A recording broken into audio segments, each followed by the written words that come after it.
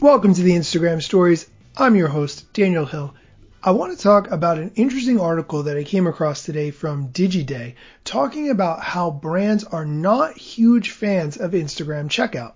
I've talked about Instagram checkout a lot. I think it's a great way to make a seamless buying experience for your customers, but there's a severe disadvantage.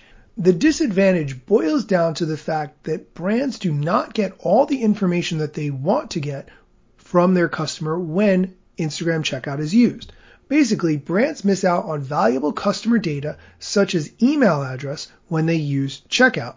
Some brand checkout pages say your contact info will be shared with the seller, but not all brand checkout pages say this.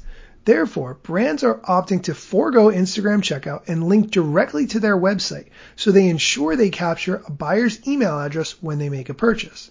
This article has some good stats. I want to make sure that those are 100% clear. The reason that brands and social media platforms are working so much on this shopping experience is because of the growth of mobile shopping.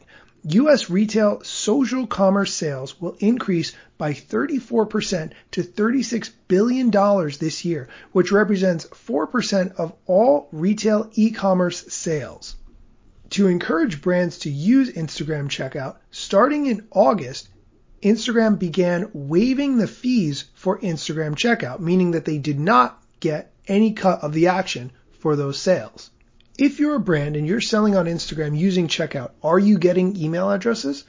If you're not getting your customer's email address when they buy, it may be worth looking at this process and seeing if it makes sense for you.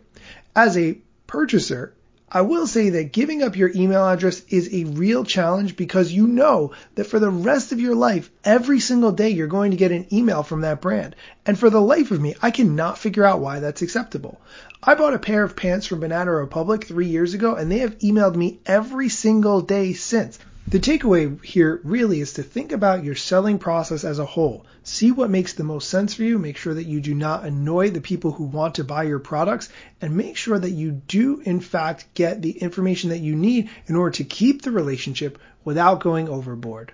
That's it for today's show. Come back tomorrow for more Instagram tips, strategy, news, and more.